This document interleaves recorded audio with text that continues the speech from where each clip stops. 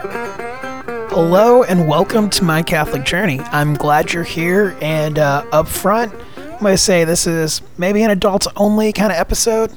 I mean, I'm not going to go too far, but just not something you should play for the kids.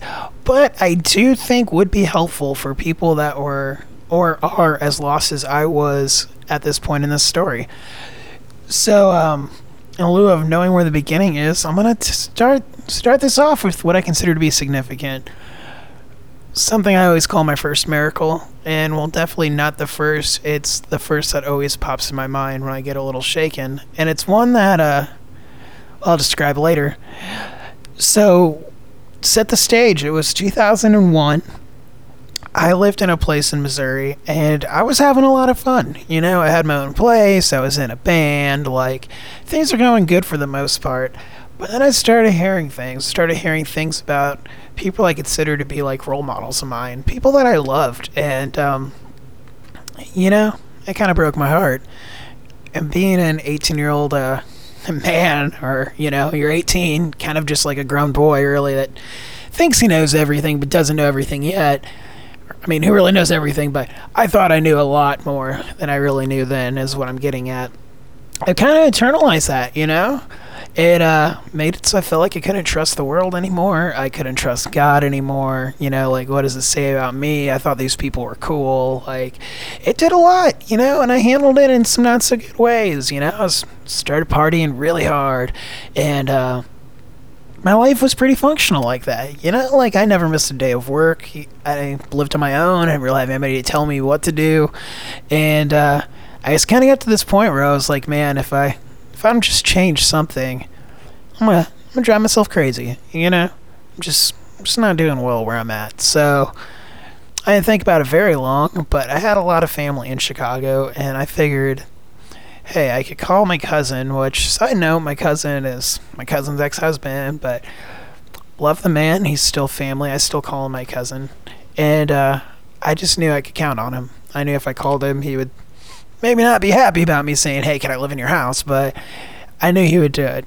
It's kind of one of those things that, believe it or not, I think my family was pretty tight. It's something I've seen a lot growing up, where if anybody needed somebody was there. And my cousin was definitely one of those people that was, hey, if you're part of the tribe, like, we've got you.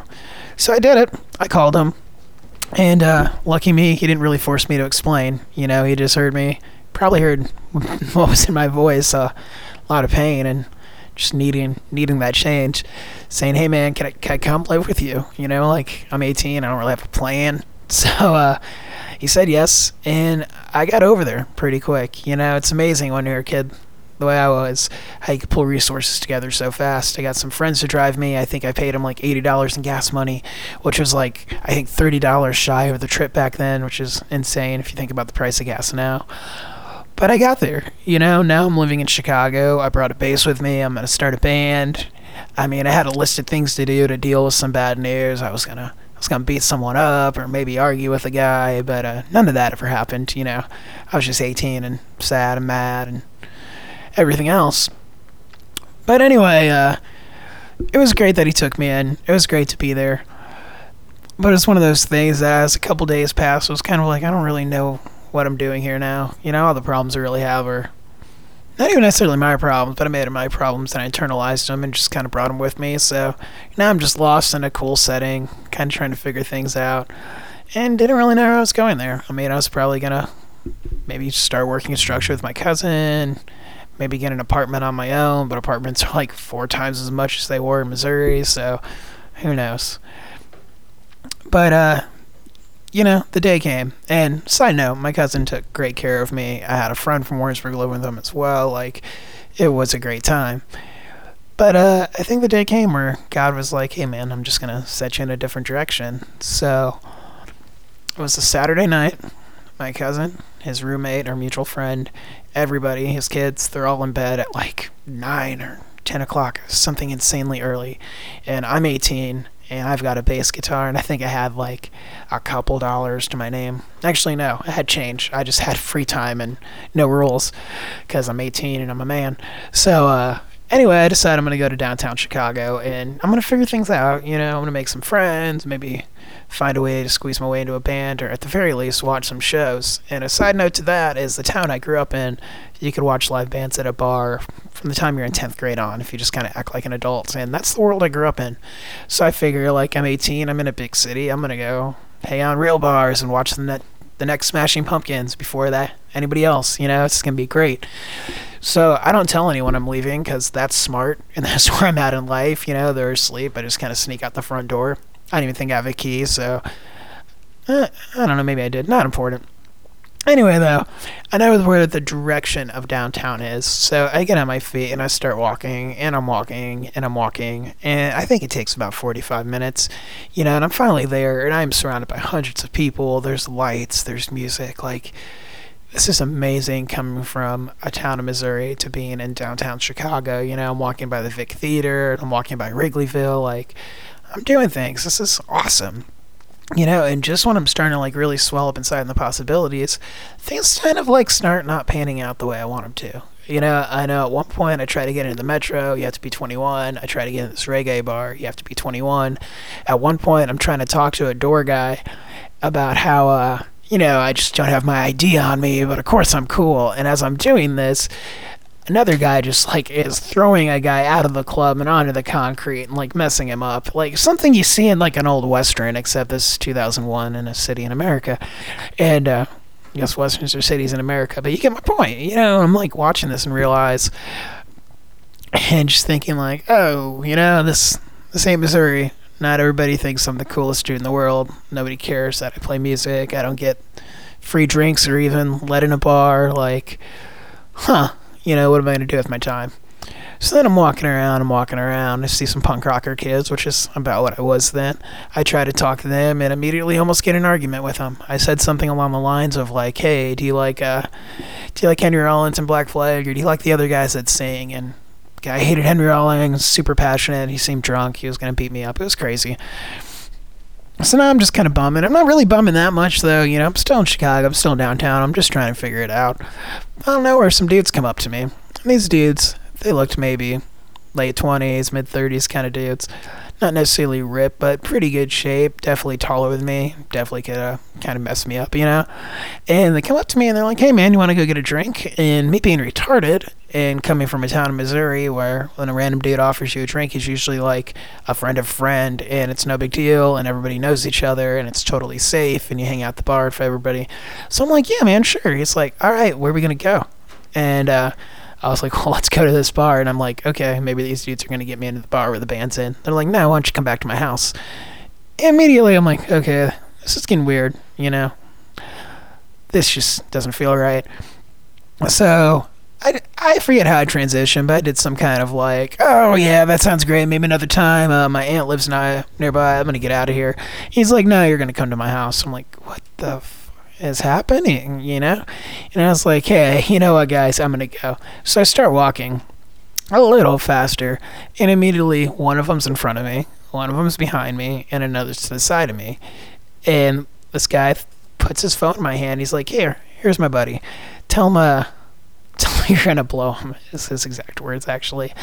And I'm 18, and I'm like, what the dude? Oh my god. So the only thing that keeps me from freaking out now is I can see a cop at the L train just watching this go down. So I'm like, okay, I'm about to get robbed. This dude's saying weird sex shit to me. I have a cell phone. Like, should I smash a cell phone? I don't know, but there's a cop right there. So, like, I'm not going to get, like, hurt, you know? It's going to be okay. Well, as this is happening, I don't say anything on this cell phone. I just put it back to him. I'm like, dude, I got to go. One of them's in front of me, one's on the side of me, one's behind me. I get pushed a couple times. They tell me to give them my effing money, and I do. It's like 37 cents or something crazy. And then they're pissed that I only have change, you know, and I'm like proving myself to these dudes, like opening my wallet and everything. And the dude's like, okay, give me your wallet then, which 2001, we didn't have cards back then. So I'm like, right on, you already have the 37 cents, take it.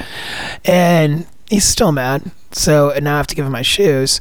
And as this is happening, I'm still looking over at the cop by the L train. And I'm like, surely any moment this dude's coming over, here's my shoes, bro. And I'm starting to realize this cop isn't coming over. This guy did say a bunch of weird shit to me a second ago. I don't know what's about to happen next. They're all bigger than me, all three of them. So as this is happening, this is still downtown Chicago, and there's hundreds of people walking around. I go to yell, and as I start to yell, I turn around and hit somebody. So if you remember, one's behind me, one's on the side, one's in front of me. There's this one little space where when I turn to yell, I hit someone that's not one of these guys. I push the dude. That guy yells, and when he turns around, he kind of whacks the other guy. And now they're all yelling at each other, and I just run. And at this point, I'm just running, I'm running, and I am totally terrified. I've been out of the house maybe an hour. This guy's telling me I'm going to blow his friend. He's robbing me, taking my 37 cents. He took my shoes, which I bought for $8. And I'm just running, and apparently I run in a circle. I don't even know how I did the circle, but I definitely went through an alleyway and around whatever. And as I'm doing this, I end up running right by the train guard after I do the big circle, which kind of spoiled the story, but the cop turned out to be a train guard, So, I run up to this cop, and I start screaming, why don't you do something? And he's like, sorry, dude. Sorry, bud, saw you get robbed over there. There's your shoes. So I look down, and there's my shoes, a little bit of a distance away. I run over there, grab my shoes. My wallet's there, so for a bunch of creepy dudes, they gave me a wallet and my shoes back, I guess. And at this point, I'm terrified. The cop's not a cop. I got my shoes back, and I realized I just did the dumbest thing in the world. I went downtown in the middle of this big city. I didn't tell anyone where I was. I don't have a cell phone. You don't have things like that back in those days. And if I run into those guys again, who knows what's going to happen? I don't know if the whole thing about me blowing his friend was a joke, which, looking back, I'm pretty sure there were just three random drunk dudes messing with an obviously, out-of-town dumb kid. But, I was the dumb kid in this scenario. I didn't know if they're serious. And I'm not trying to excuse what they did. I'm just saying, what I experienced is still bad. I just don't know if it was as bad as what I experienced. I don't know if they were ever actually gonna hurt me more than stealing my shoes and my money. But, either way, it was on the table, and it was very scary. So, again, no cell phone. Don't exactly know where I am. I just know I'm in downtown, and I know my cousin lives a certain direction from downtown. If I could find the Million Liquor Store and turn a certain way, or figure out where the Chicago River freaking sidewalk crossing thing is. I can't even really explain it today. I just know, if I look a certain way, he lives in that direction. So I start running again. And keep in mind, I've just been robbed. I ran in a circle. I go to the cop. That's not a cop. He's a train guard. I get my shoes back. I get my wallet back. And I'm running, and I'm terrified. This is kind of like when you see old Twilight Zone episodes and you're just seeing all the images in your head of your night. I'm thinking of the guy that got thrown out of the club, who got beat up. I'm thinking about getting robbed. I'm thinking about how that cop's not a cop, and I'm wondering if I've even seen a cop forever. And again, I'm from a small town in Missouri. I've been in and out of Chicago my whole life, visiting family, but that's not the lifestyle I'm used to. I'm used to a small town in Missouri where I think there was one murder the whole time I lived there growing up, and it got solved in 2 days, because things like that didn't happen where I was raised, and neither do getting robbed randomly at 10 o'clock at night. I'm sure, I guess it's happened there, but again, things like that, when they happen where I grew up, people get arrested and dealt with. This just happened in broad daylight with hundreds of people walking by me, and nobody cared. And anyway, I start running. It looks like the Twilight Zone. I'm thinking about everything. I'm freaking out. And I'm going, and all I know is I just have to get home. And at this point in my life, if you want to get back to the story of how it all started, I had just lost some faith in what I consider to be a couple strong male role models. It crushed my identity of what I thought about the world, what I thought about some people I loved, and then what I thought about myself for even liking these people. And I'm not even saying any of that makes sense, but keep in mind, I was an 18-year-old kid. I was retarded. And I was mad at God. I hated him. I was convinced he didn't exist at this point in my life. And if he did exist, me and him got something to talk about kind of action. And Lord, I knew everything, and I was mad at him. I was super mad. But I was also scared enough that I don't know if I just knew or I was desperate or what, but I started praying and just started praying super hard that, hey, I have to get home. I have to get home, like, I don't know where I am. Nobody knows where I am. Like, is this the end of me? Am I going to run into those dudes again? And as I'm running now, I'm, like, out of downtown, so I'm not surrounded by hundreds of people anymore, so partway a little relieved that I don't think I'm going to run into the guys again, but at the same time, every person I do see in the distance, I think, is one of those dudes or all three of them, like, I'm terrified I'm going to run into them because now there's even less people. Not that anybody helped to begin with. But as I'm praying and I'm praying and praying, I run into a shopping cart being pushed out of an alley. And as I run into the shopping cart, I look up and I just see this old woman that, again, looks like something out of a movie. She looks so homeless that, like, you just can't believe this is real. And I don't know if that makes sense to you, but it's one of those things that I've definitely seen people need in homeless people, but this almost looked like an actor playing a homeless person. Just the way she was dressed and everything. It was crazy. I can't explain it. But instead of thinking about anything but myself, which is a little messed up, I run into this lady's cart. I almost knock it over because I'm praying and I'm running at the same time, just wanting to get home. And I look at her and I go, do you have any effing money? Not in a I'm going to rob you way, but in a different, like, panic stricken, like, I'm freaking out kind of way. And I swear to you that she said, God bless you, my child, pulled out a bunch of change, and when I stuck my hand out, she just dumped it in my hand. And everything I just did was definitely, like, the reactive mind. I wasn't running around hoping for money or figuring out anything at all. This is just like what came out when I ran into this lady's shopping cart.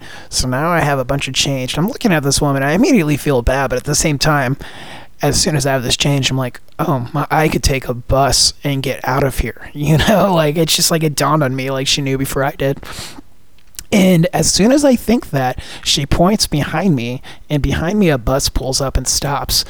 And I'm like, no way. And I wouldn't say best day ever. I'm still terrified, but I run to the bus and I start throwing in my change. And as I'm throwing in my change, as soon as I run out, it turned out to be the exact fare. And I don't know what I look like, but the driver definitely told me to sit down. He's kind of pissed. I'm still up there throwing in a bunch of change.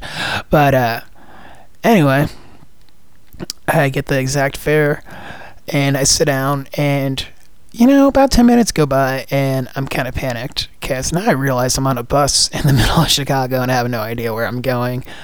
But at the same time, I'm relieved because I'm probably not going to run into the three guys that tried to rob me and said some weird stuff to me earlier.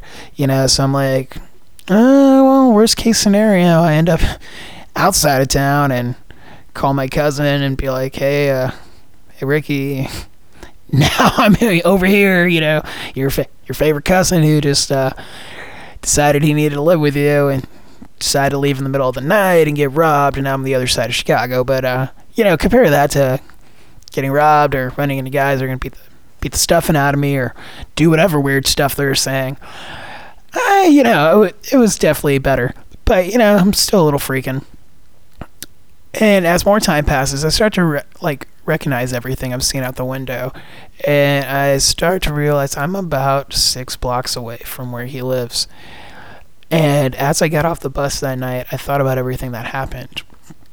And to sum it up, I was lost. I was confused. I was mad at God. I definitely been cursing him. Like, if you were friends with me and we were drinking or anything, I definitely took every opportunity to make every kind of mean joke at his expense and proclaim his existence as real. I mean, just blasphemous. It was horrible, And I was angry. And I thought about it. I was so dumb to go to the middle of Chicago by myself, not telling anyone I live with where I'm at, with no plans, no money, no direction.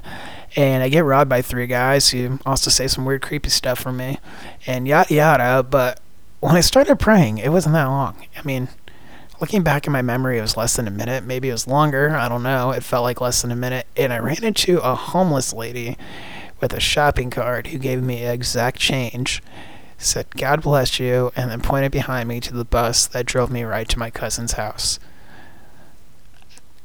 I consider it a miracle. And this is what's funny about this story, and funny is maybe a bad word. I don't know what word to use, but this is something something about that story is I didn't let my guard down completely after that. Something like that happens to you, you figure, I mean, I think you should go to church the next day. I mean, probably shouldn't have stopped in the first place, honestly. But if you're not going, give some thanks and praise, man. He got you home safely. That's obviously, that's not a coincidence. That was God. But that's not where I was. I'm still mad at him. I think at that point I knew he existed. I'd still say blasphemous things. But I would also say from that point on, I got a little less wild. I got a little less destructive with myself and a little less mad at things. I mean, I still had a long way to go. My reversion was more than a decade away from there, so a lot of mistakes on the way. A lot of tumbling in that fall from grace, if you will. But what that did kind of do is kind of set up a boundary for me where I would just never go too far. Because after that moment in life, I always knew that God was real, and I couldn't deny it. Or I guess I could deny it, but I internally knew it wasn't true. I knew he was real, and no matter what I said or pretended or whatever, that he was out there and he was looking out for me, and I was completely thankful. And no matter how mad I was, he never completely gave up. Or he never gave up at all, I should say. And that one little act of all those things together always kept me from going too far. And the other thing it did is the whole time I was a New Age guy or an atheist or Buddhist or whatever, lost is another way to put it, is anytime things got too far, I would head to a Catholic church. And even if I didn't make it to Mass, I would sometimes come in the side door and listen to the guy practice his organ. And sometimes that would be enough for me to just get my thinking straight and kind of get back in the path. So, in conclusion, I hope you like listening to what I always call my first miracle. It wasn't the first, and I'll share some more in the future. And future episodes will be different than this. I intend to share what I'm learning on my Catholic journey and other significant aspects that I've experienced in life. And out of all things, I hope they strengthen your faith. If you're kind of questioning walking the line, I can tell you, God's real, and he's constantly looking to better your life. And, it's not always easy figuring out how to get that communication going or how to change, but if you really just kind of dig in and make it a priority, everything else gets a lot easier. And I've learned that. It took a long time, and if you're questioning things, I think you will too. The best thing to do is to just reach out, and give it a shot. May God love you.